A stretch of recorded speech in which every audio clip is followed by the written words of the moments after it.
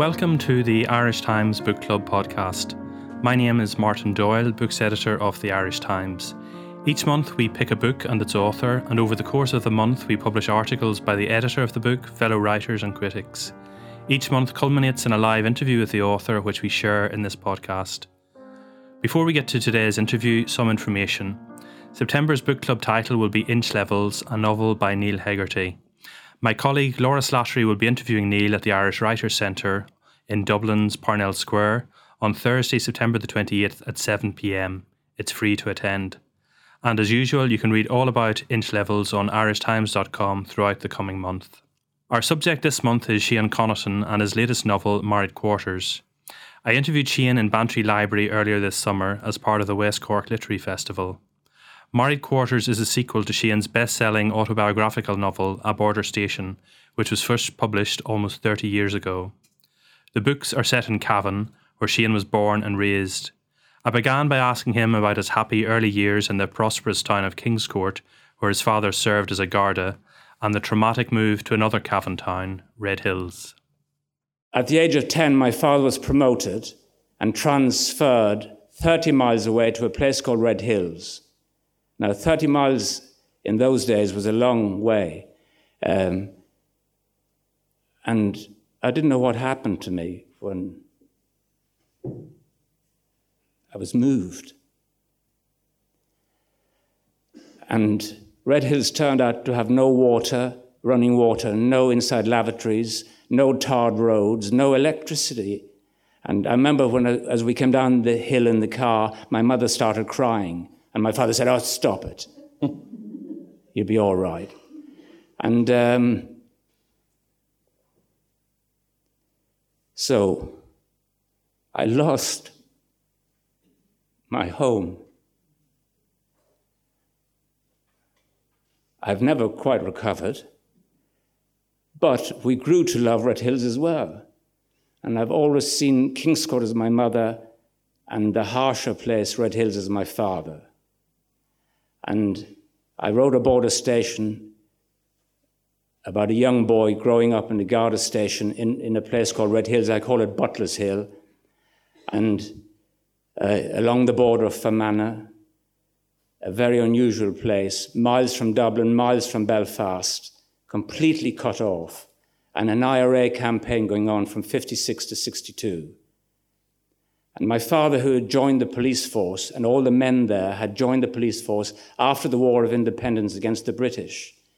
And they had seen it all before, and now coming towards the end of their days, here it was again, bombs going off along the border. So it was a very interesting place. And that was A Border Station. And that book turned out to be a huge success and done all over the place, published everywhere, American everywhere, and the BBC did it as book at bedtime. I read it, and it was great. But the boy in that book was only 8 or 9. But I had the story to complete, and that's Married Quarters, when the boy is a teenager. And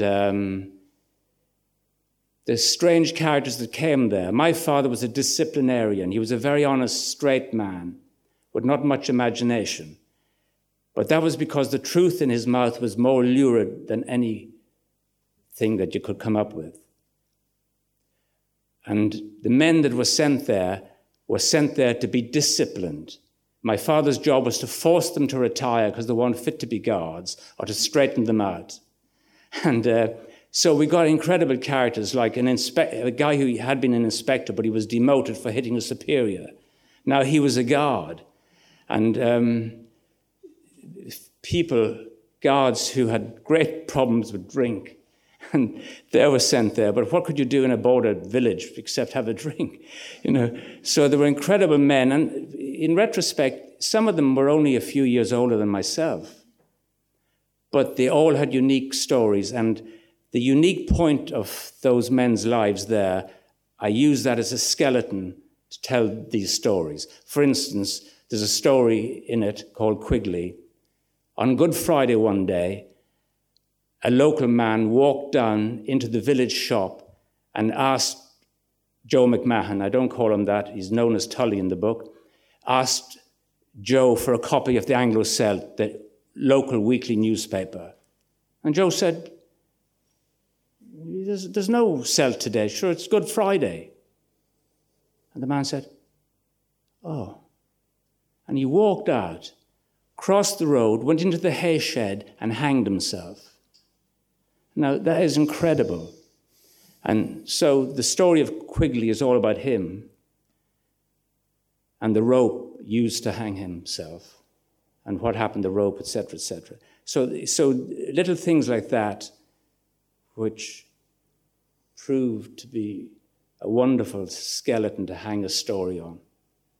And each one of them has, I don't know whether I've answered your question or not, Martin, but... No, that's great. Yeah. We were talking earlier on there, like one of the striking things about both A Border Station and Married Quarters is that they're novels that are constructed by really interlinked short stories. And I suggested that it reminded me of, say, some of Maeve Binchy's novels. I remember, like, A Lilac Bus. I remember her describing the way that she constructed that and similar works as like a bar of Toblerone where every so often there'd be a little peak, so that rather than having just one main story with one kind of climax and crescendo, whatever, and then that's it, by constructing it as a lot of stories, you'd have lots of peaks throughout the thing to kind of keep your interest throughout the course of the book. And coincidentally, Shane, you were saying that you actually adapted The Lilac Bus and Tara Road, another of Maeve's novels, for the screen. Yeah, I did. And I remember when Maeve was only a young woman reporter working for the Irish Times in Fleet Street, she interviewed me once. I was an actor at the Half Moon Theatre in the East End. And then years later, I adapted Lilac Bus. And then only a few years ago, I did Tara Road, that great big thick book. And Maeve said, oh, you put a lot of sex into it.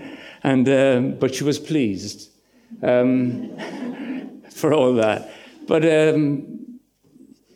so I think those linked stories, each story is separate, but they're also linked because of the boy at the heart of them.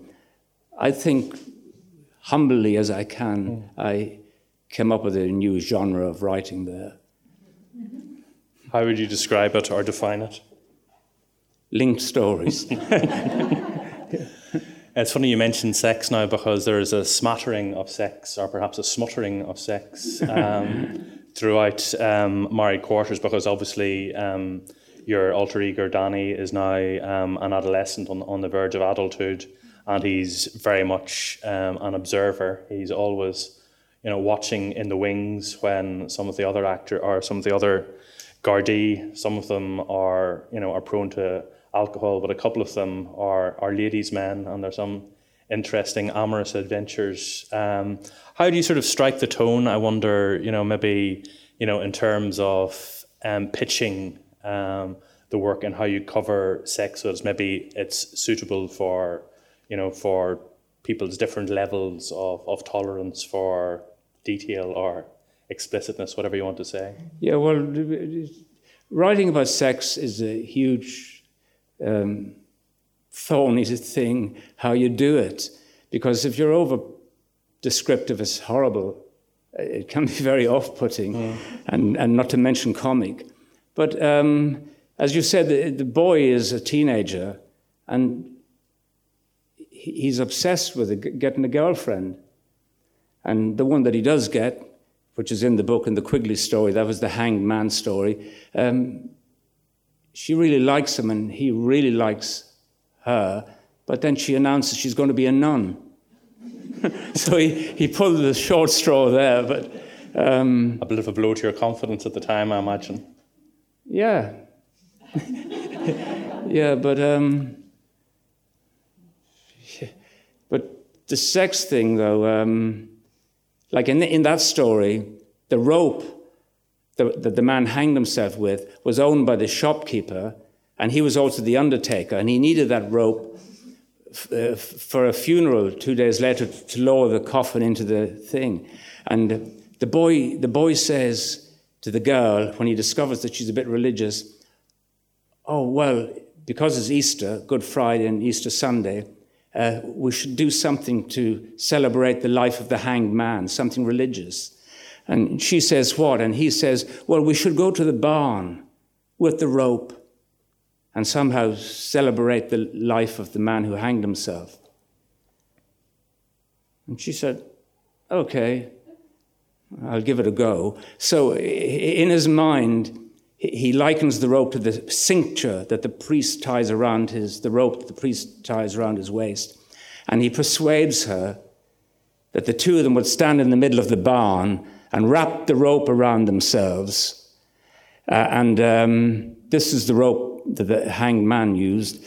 And so he's getting closer and closer to her. And he's ready to kiss her when the door is flung open and his father walks in with the man, Tully, the shopkeeper, so all hell breaks loose.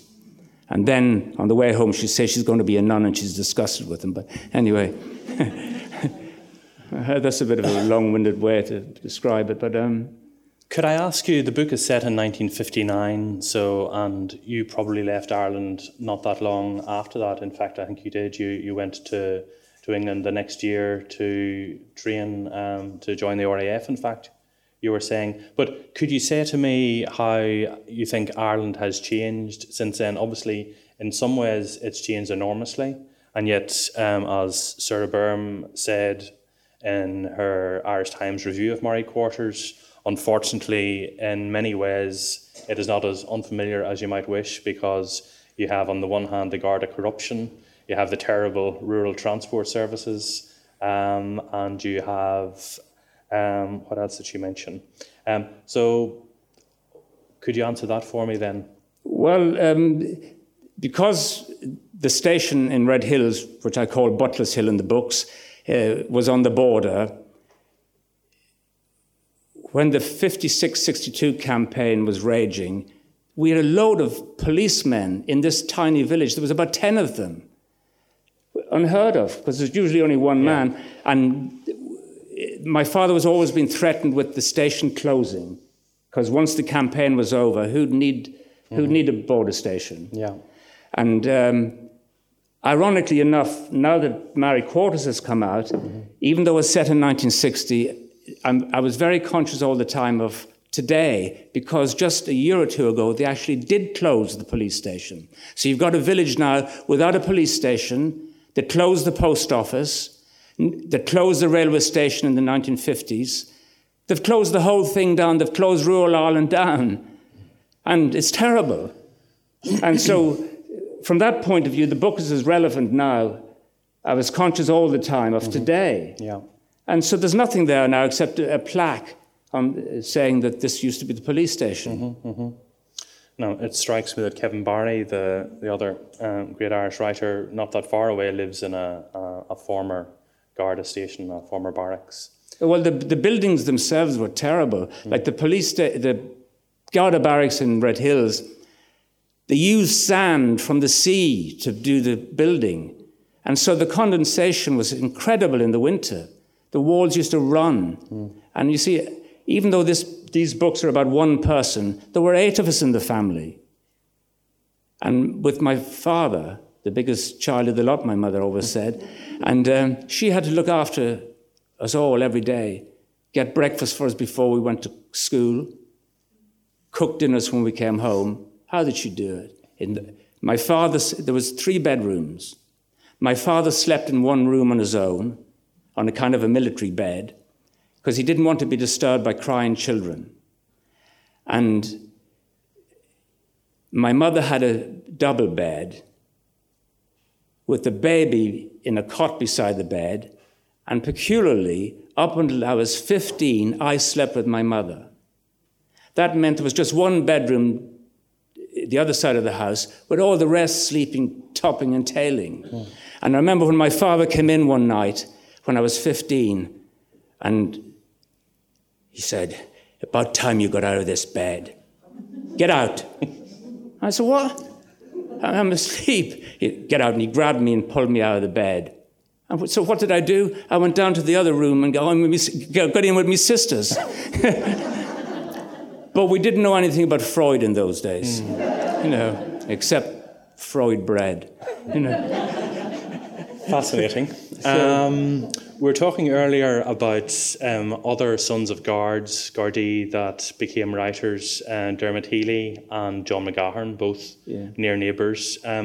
You made the point that whereas you began writing at Border Station as your father was dying, John McGahern, in contrast, wrote two pretty dark, explicit books, one called The Dark, whilst his father was still alive, which struck you as, I don't know, quite shocking or whatever, because obviously the portrayal of the father figure was less than flattering. Yeah, well, that was a testimony to John McGahern's fantastic courage and intellect. And I don't know what would have happened if my father had not died when I was writing the book. I don't know how he would have taken it. But I did write a play called Jenny in 1969, which we put on at the Roundhouse in Chalk Farm. And for that play, I got the George Devine Award at the Royal Court Theatre. And there were some crucial parts of that based on my own mother and father, and they read all about it in the Irish press, but they never said a thing. And incidentally, Martin, when I went to Leytonstone, thanks to a friend from Cavan, I landed on my feet in Leytonstone. And the wife of that friend is sitting right out there now, Eileen Wiseman from Bantry. Yeah. Very good. And so it's a small world. And you also mentioned another connection to the Gallaghers who helped you on your way, the Gallagher brothers from Oasis. Yeah, when I was going over on the boat to join the RAF, I saw this man, this big bloke. He was a really incredible guy from home. By then we were living in Duleek in County Meath, and this man, the Gallaghers were a wild family. And in actual fact, when my father moved to Duleek, the previous sergeant warned him against the Gallaghers. It was like Ned Kelly or something in Australia. And of course, I teamed up with Liam Gallagher. Liam, the Oasis guy, his uncle. And of course, Liam was killed. But on the boat over, this bloke, who was the granduncle of those fellows from Manchester, he was on the boat and he saw me and he said, "Where are you going, Shane?" I said, "I'm going to join the RAF in Hornchurch." Oh, he said, "Look, there's loads of work in Coventry. This is where I live." And he wrote out his address on the back of a Sweet Afton thing. And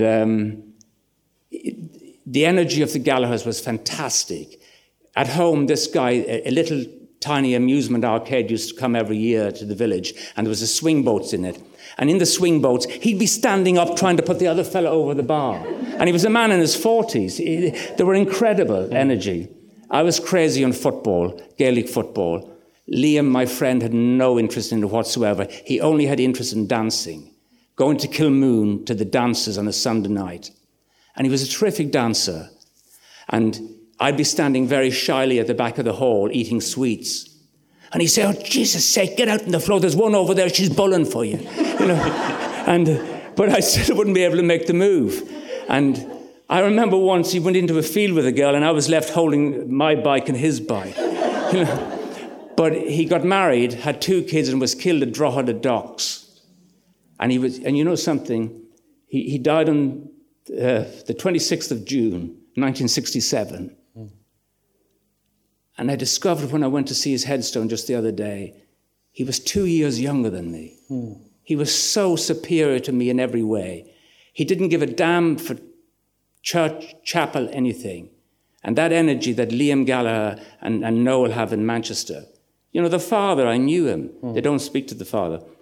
But the sheer energy, and that's where art comes from, and that's where their art comes from. The machine doesn't go without energy. The machine doesn't go without fire. Great story.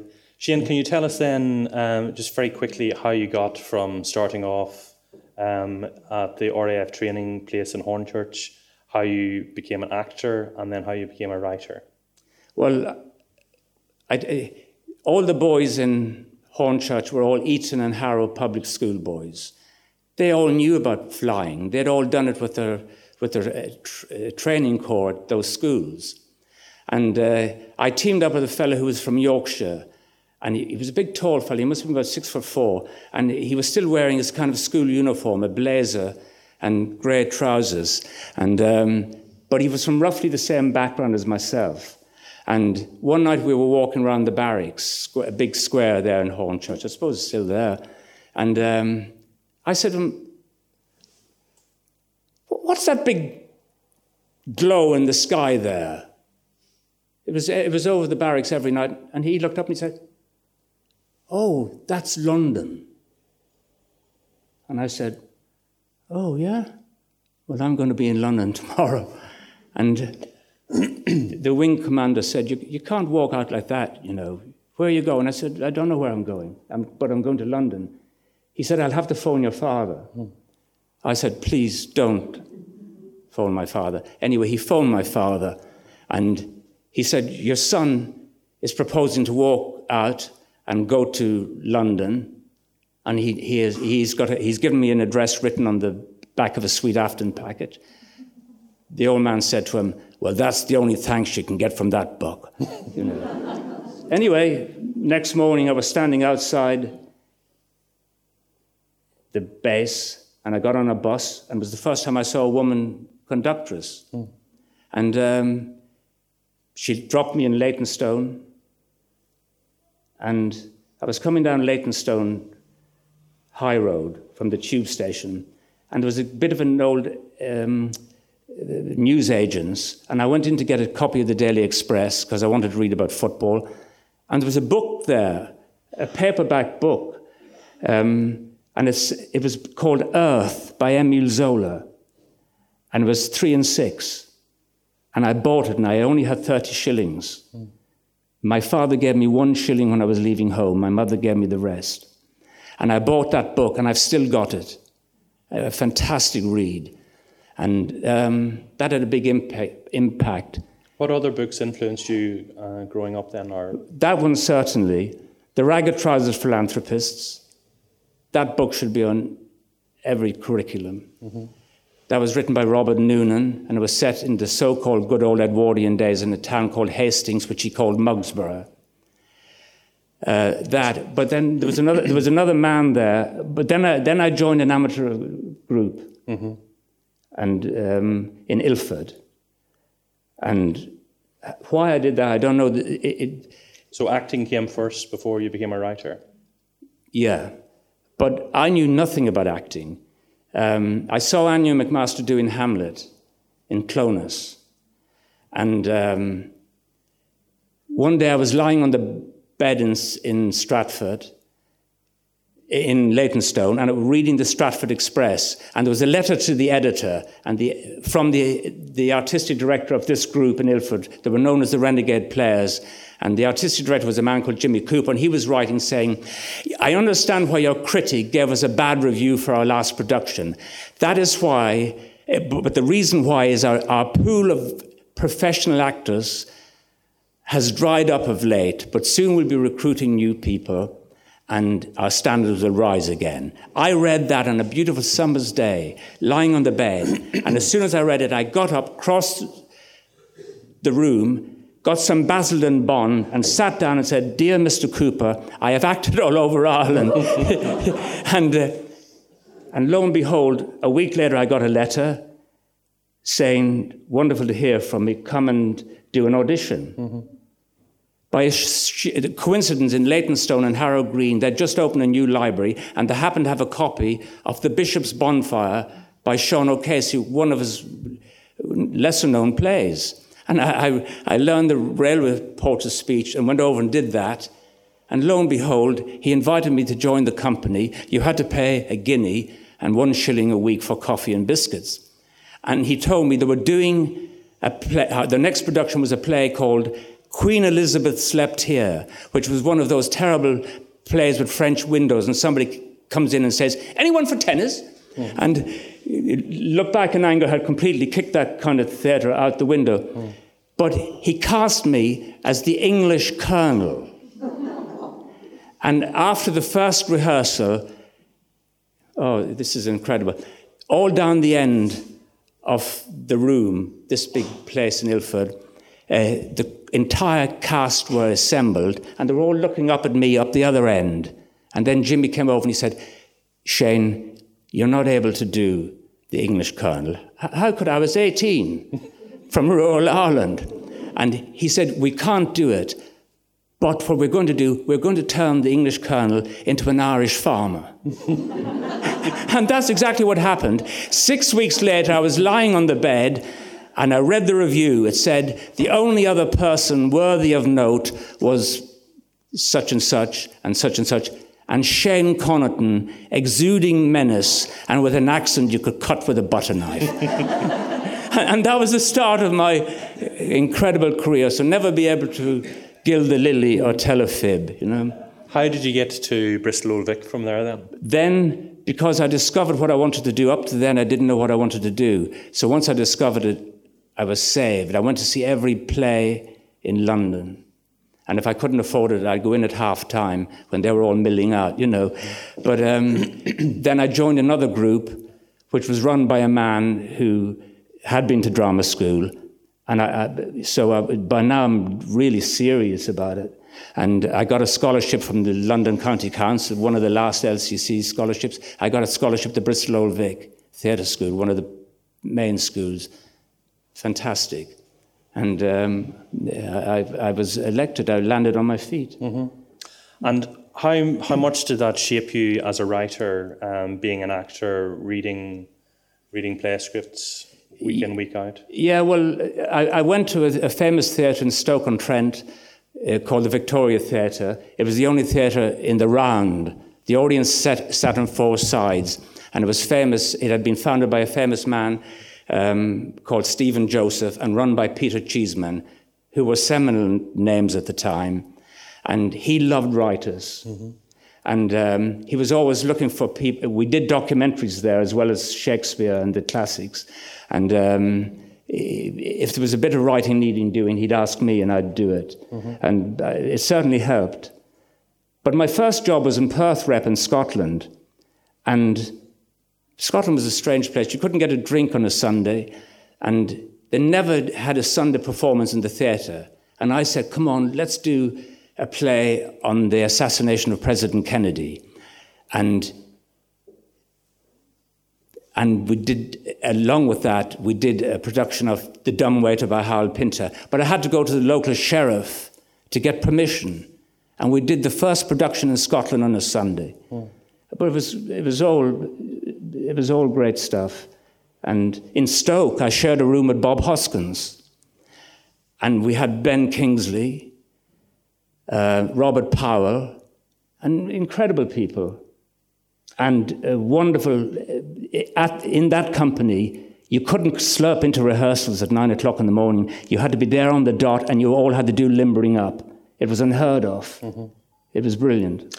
So how can we fast forward from there to you winning an Oscar in, when was it, 1983? In 89. But the first one was in 83, 84. You won the Oscar for a short film, yeah. That was based on a James Kennaway short story called Dollar Bottom. James Kennaway was Scottish. He was an officer type, and he was in a car with Peter O'Toole on New Year's Eve, and obviously had too much to drink, and he was killed. But he was a wonderful writer. I think he did Tunes of Glory. I think that was from his idea or book. And what was your screenplay about then? What was the subject? It was a brilliant idea. A public school in Scotland, and this boy has a tremendous idea. He'd insure all his fellow pupils against corporal punishment. So he took a premium for them, and if they got beaten, he could pay them out, you know. It was terrific. And then we got a few quid from a man called Jeffrey Katzenberger. He gave us 40,000 quid. And he'd ended up the head of Paramount, and I suppose he runs Disney now and everything. And so that was a great start. Like, it must have been amazing to be there on the Hollywood ceremony, the red carpet, winning an Oscar. Yeah, well, it was amazing. By then I'd been in touch with Sam Goldwyn because he was interested in doing the film of the Playboys, which he subsequently did with Albert Finney, Aidan Quinn and Robin Wright in my native village of Red Hills. It was an incredible experience. And also, A Border Station had just come out in paperback, and all the producers wanted to see me when I went out there, as they wanted to see everybody connect with my left foot. And when I'd go into a meeting with them, I'd have my copy of A Border Station, and they'd say, "Hey, this guy's a real writer," because writers are just 10 a penny in Hollywood. Hence the story about the starlet who was so stupid she even slept with the scriptwriter. Yeah. You were right all the time, man. Tell us about My Left Foot, which is your other huge success. You were Oscar nominated for Best Adapted Screenplay for it. How did you go about transforming Christy Brown's autobiography into a screenplay? Well, I'd worked with Jim Sheridan in the theatre in Dublin before. We did an adaptation of Down All the Days, which is Christy Brown's best book by miles. And so I knew a bit about them. But anyway, the way I got that job was amazing. It was during the Dublin Theatre Festival, and the actors had a club in a pub. And I decided to go in one night to meet some of my actor friends, and I got as far as the club. It was a pub, and I said, "Oh God, no! I don't want to go in here and get Stoches drunk and forget it. I'll come back home." So I turned around to come back home, and then I stopped and I said, "But I've come all this way. Why don't you go in?"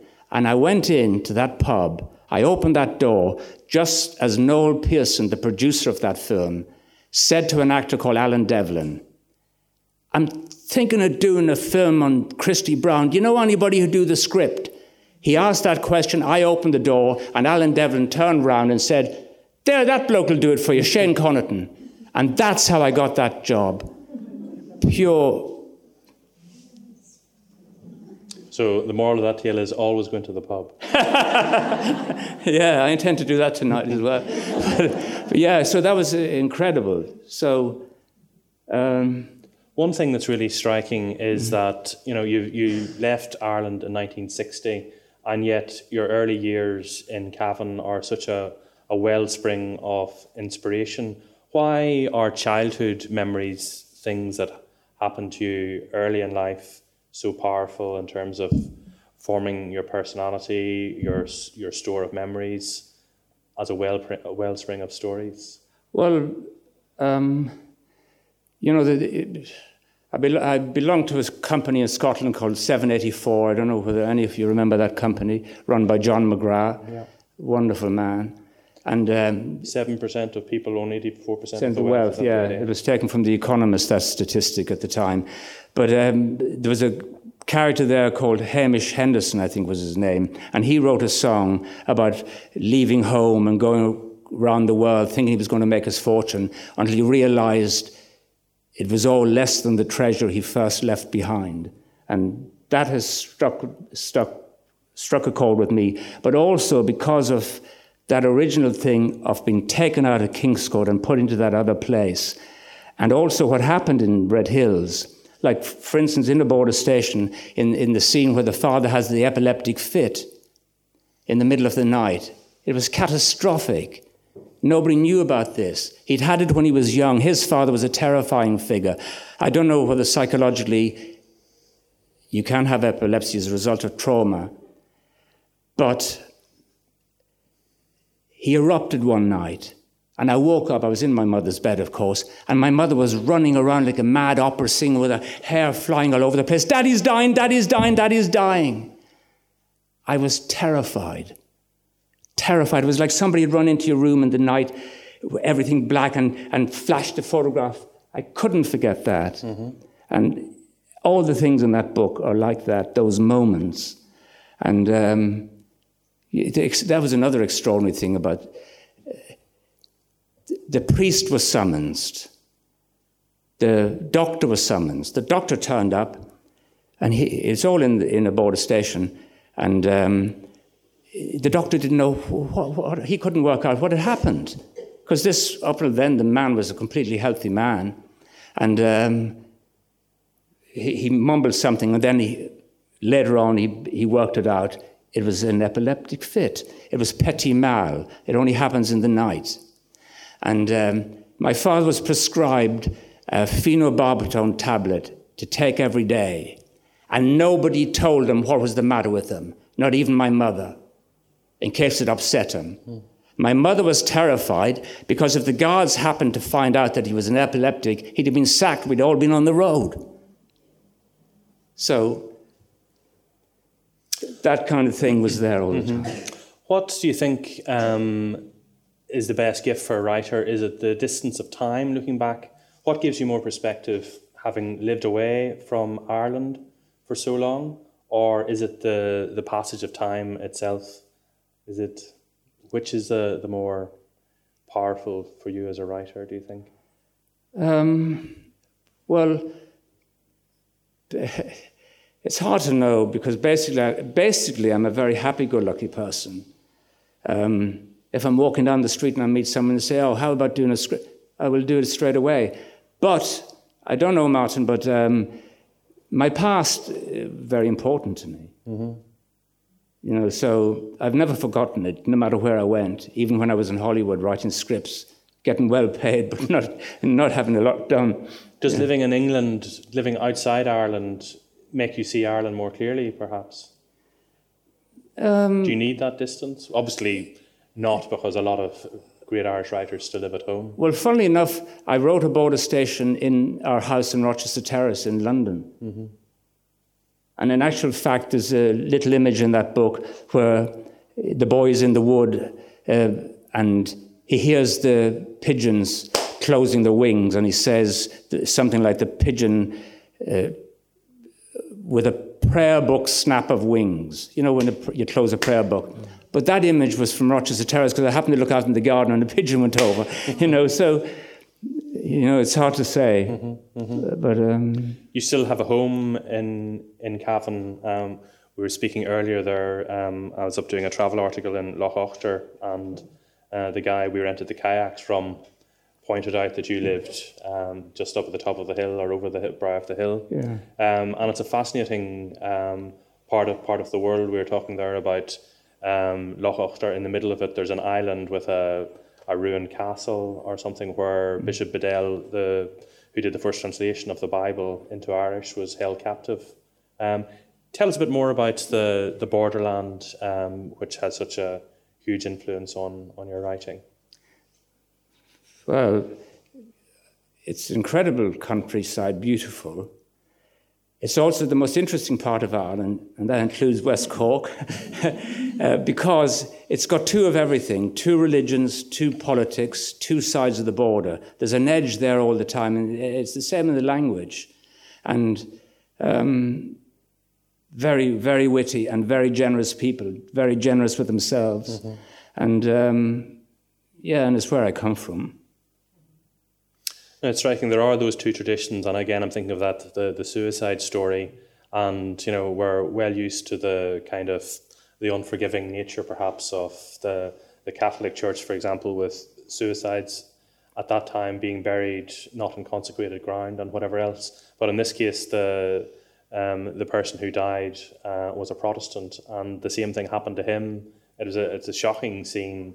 Well, two things shock. First of all, the Catholics go as far as the church door, and only your alter ego, Danny, and another character, McCabe, sorry, what's his name, McCabe, who's not otherwise a gentleman, but he has the courage or whatever to break the tradition and as a Catholic go inside a Protestant place of worship.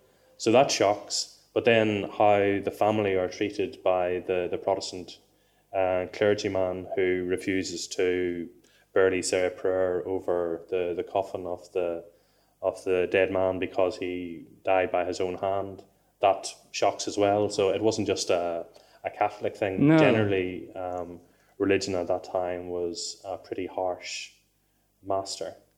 That's true. The local priest was a man, he called himself doctor. He didn't like being called father because he was a doctor of divinity. He'd been educated in Salamanca. And therefore, would you believe, he was allowed to go and see plays. And he forbade the local amateur group from doing Juno and the Paycock. And when it was being done in Cavan at a drama festival, there he was in the front row.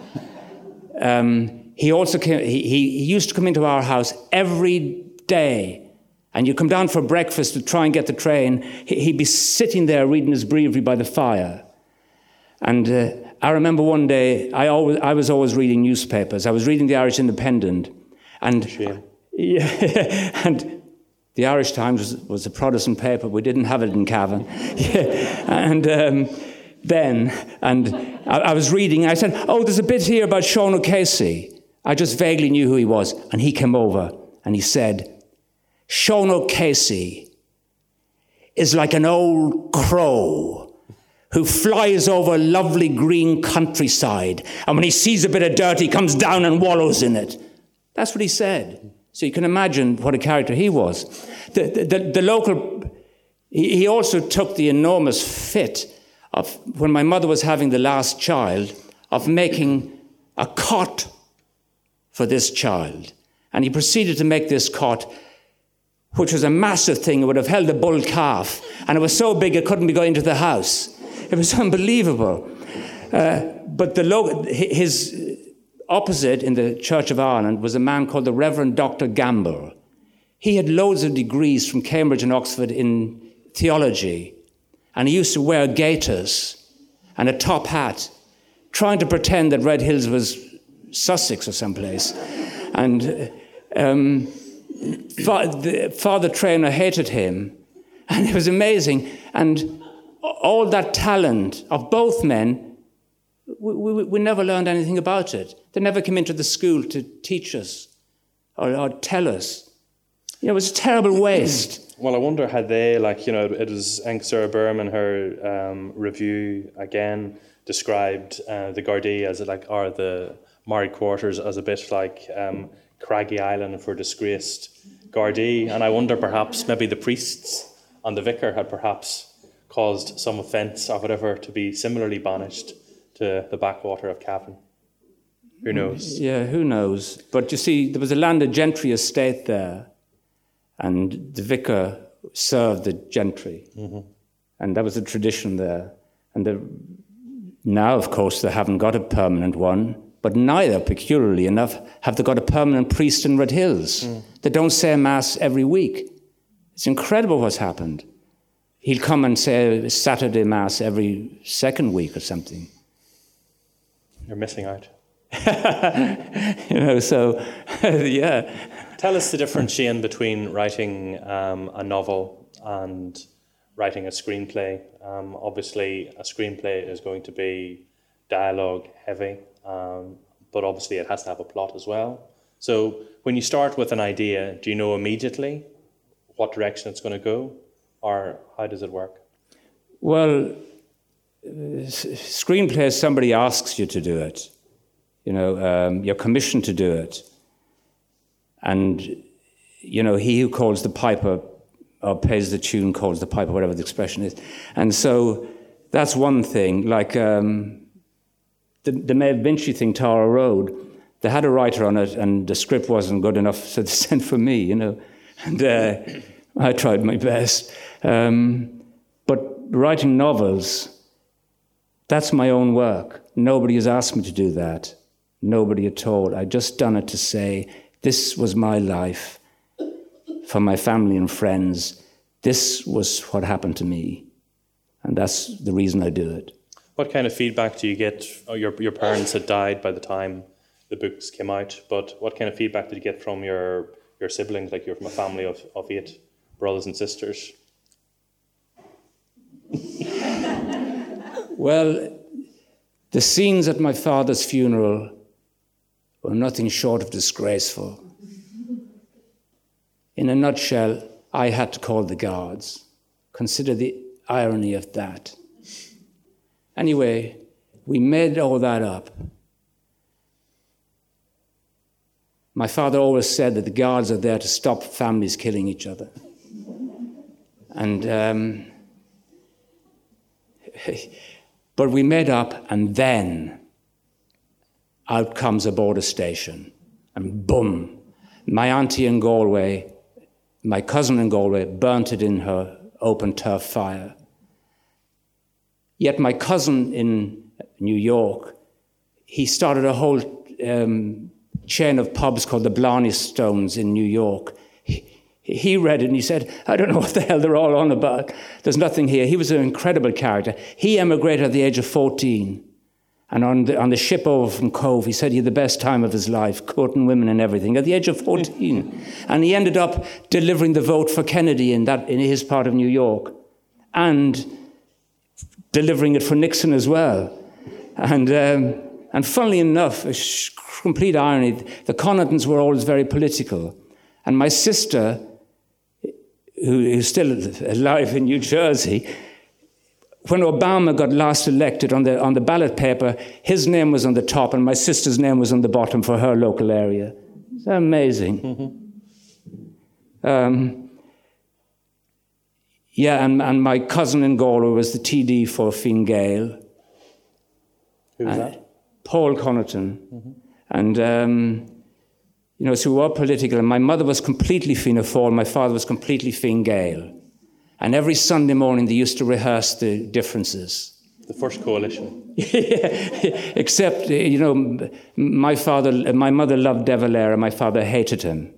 He'd go catatonic if he appeared if he was on the radio or anything. But then, of course, you see, all his people, they were an interesting crew. They came from East Galway, and they were all evicted in 1844 by a landlady, not a landlord. A notorious landlady called Mrs. Gerard evicted them all in March, and he never forgot that. And they got their land back, though, didn't they? They did. Mm. And that's a theme through this book, because he would talk about that. Actually, is now maybe a time, would you like to read a passage, Shane, from Murray Quarters? Oh, yeah. Well, I'll read the last few pages of the book. Mm-hmm. This thing here I usually put here to stop the indentations marking my nose. But my wife said if I dared do it in front of people, she'd leave. So I better not do that. So this is the last story in the book. And again, it's based on the kernel of a truth. One day coming back from college on the bus, who did I meet on the bus but Patrick Kavanagh? He came down from Dublin to Monaghan, and he used to change in Monaghan and get the Clonus bus. And I met him, and he asked me what poetry we were doing at school. Or did I know any poetry? And I said, I do. And he said, well, give us a few lines. And I said, midst a sea of human faces, of men and ladies fair, I viewed the All-Ireland final between Cavan and Kildare.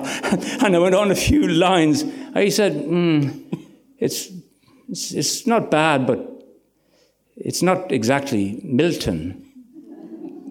And I said, oh, well, I can quote you some Lycidas. He said, go on, have a go.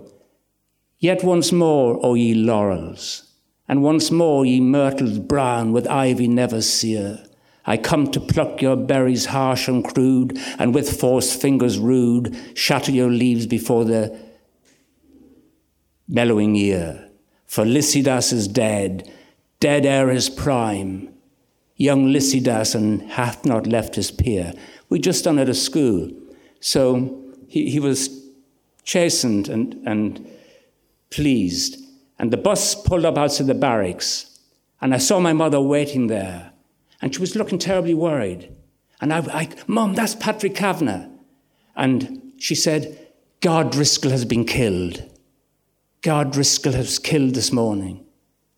And Patrick Kavanagh was waving out, but then the bus went, and I never waved back because I was thinking of God Driscoll. And he was killed in a squad car, a terrible accident. I passed the place he was killed nearly every weekend. But anyway, to cut a long story short, at the annual dress dance, the Garda dress dance in Cavan, you had to wear a dress suit, and my mother had to wear a long dress.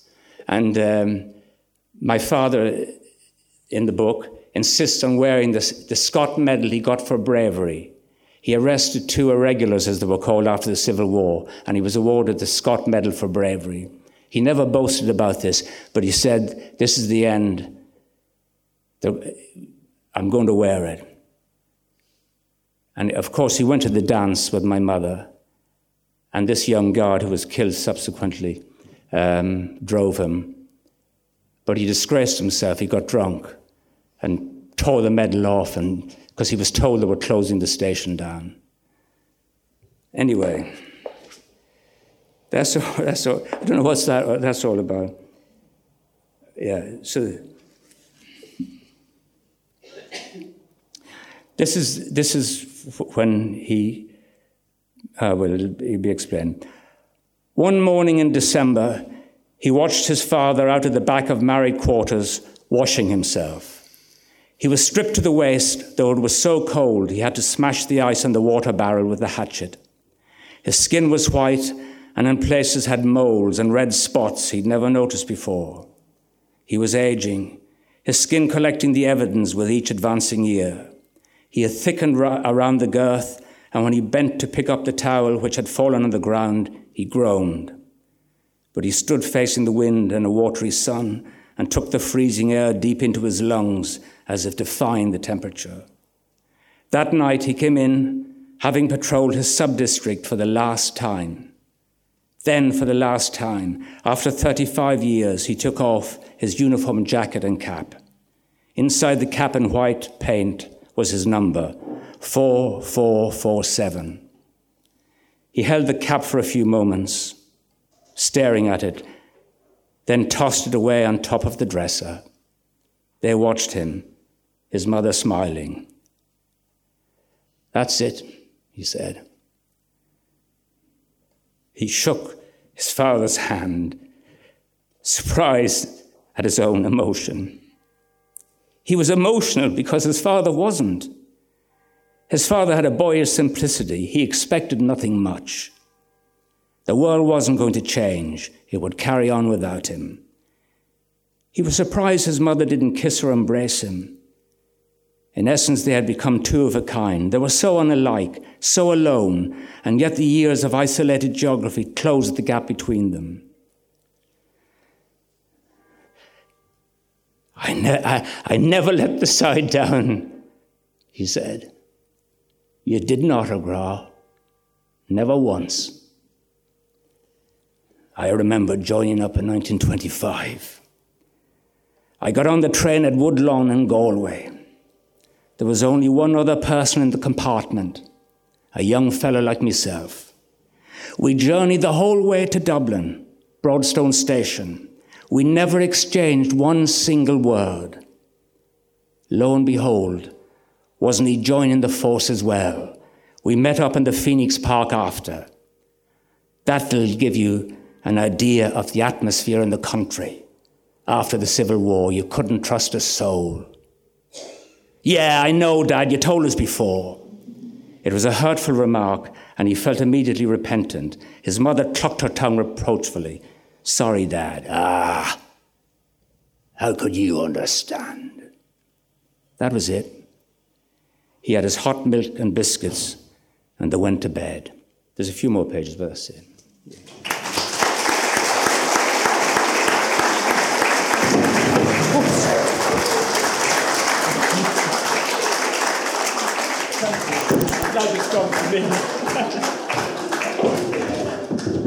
I could have broken my back in soon.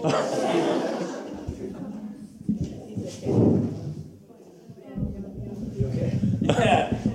You get the left. Just for the tape, Shane fell off the stage.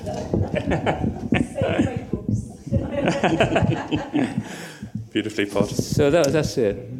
That was lovely, Shane. Thank you very much. I should have said this earlier, but it was a particular pleasure for me to interview here today because back in the early 90s when I was arts editor at the Irish Post, we had an annual short story competition in connection with the Doyle Writers' Week, and we had a very distinguished judge by the name of Shane Connaughton. So I remember sending you the short list of stories and reading your readers' reports and about why you had picked the particular winner. On that theme, I just wonder, as a writer, all writers are readers, and I just wonder, as a writer, do you read in a different way? Like, is it like a tailor looking at someone wearing a suit and looking to see whether the seams are straight, etc.? How do you read? Is it different?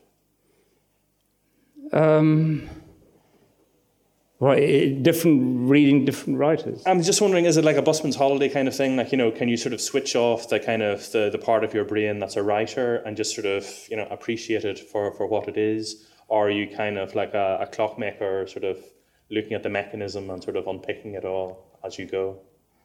Yeah, well, straight away you can see if there's something original there. That's for certain sure. That's the same with actors auditioning.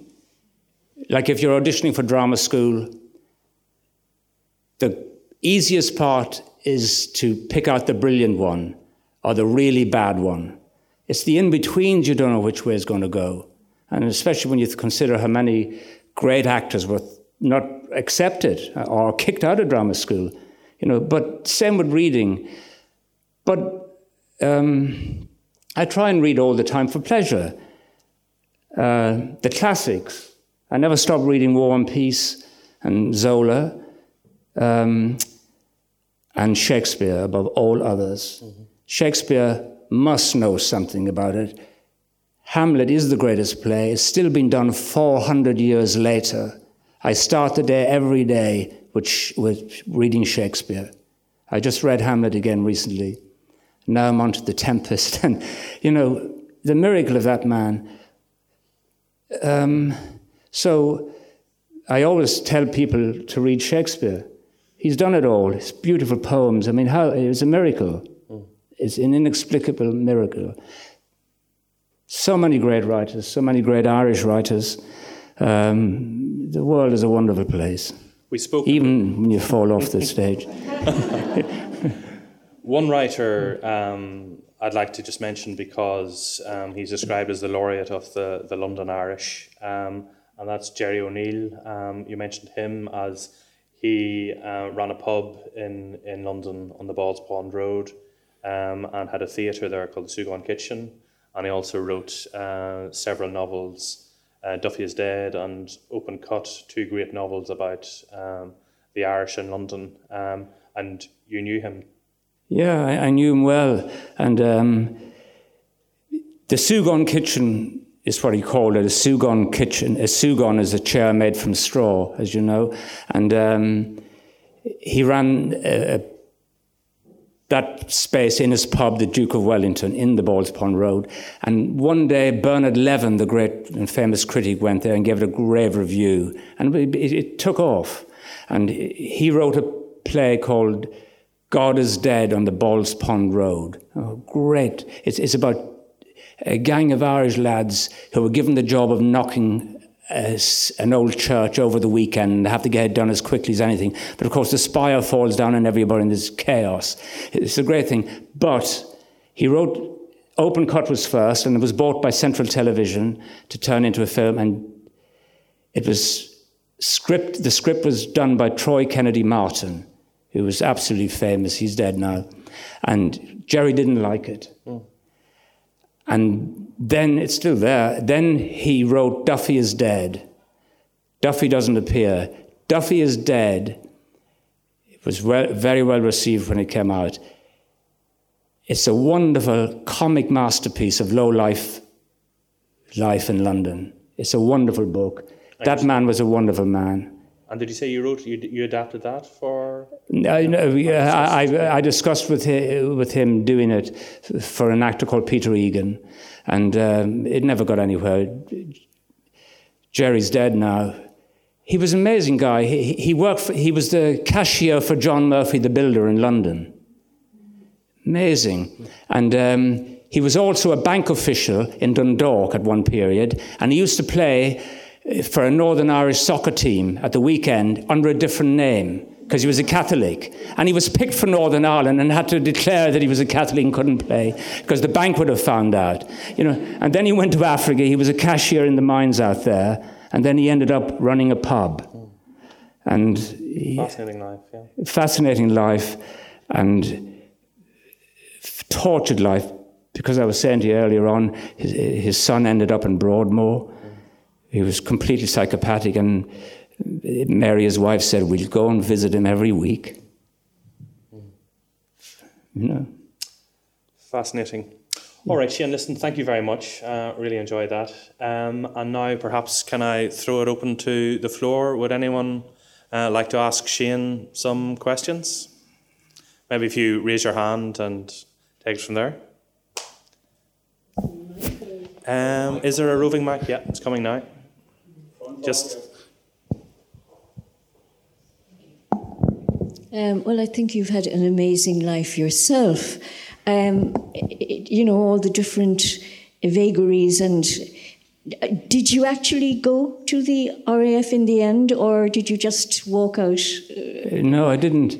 They told me that I was educationally just below par, but they trained me as a navigator and then trained me as a pilot, which was a pretty good offer. Mm-hmm. But I remember getting their letter and tearing it up in front of Eileen's husband, Liam, in Leytonstone. And you see, because I didn't know what I wanted to do. I was completely and utterly wild. And the fascinating thing is that fate played a huge part in your life, didn't it? Like the fact that you walked in and at that very moment he said, this man will do my left foot. All those kind of things that happened. Yeah, and when I got a job in that theatre in Stoke-on-Trent, the theatre in the Round, I went up there and I met a girl there. And we had our first date on St. Patrick's Day. Her mother came from the same place as my mother came from, and our daughter was born a few years later on St. Patrick's Day, and we called her Tara because of the hill of Tara. Now, that was fate. Oh, absolutely. Yeah. Well, no, it's just been a joy to listen to you. I really, really thank you. That's all I have to say, really, but thank you. Thank you so much.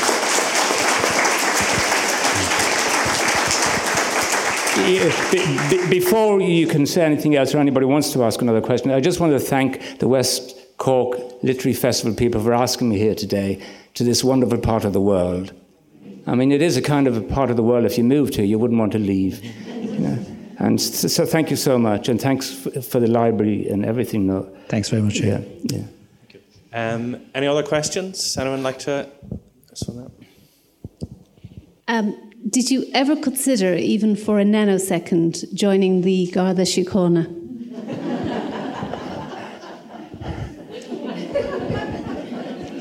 Well, in the book, one of the guards says to him, "Don't ever join the Guards." And the boy says, "I won't."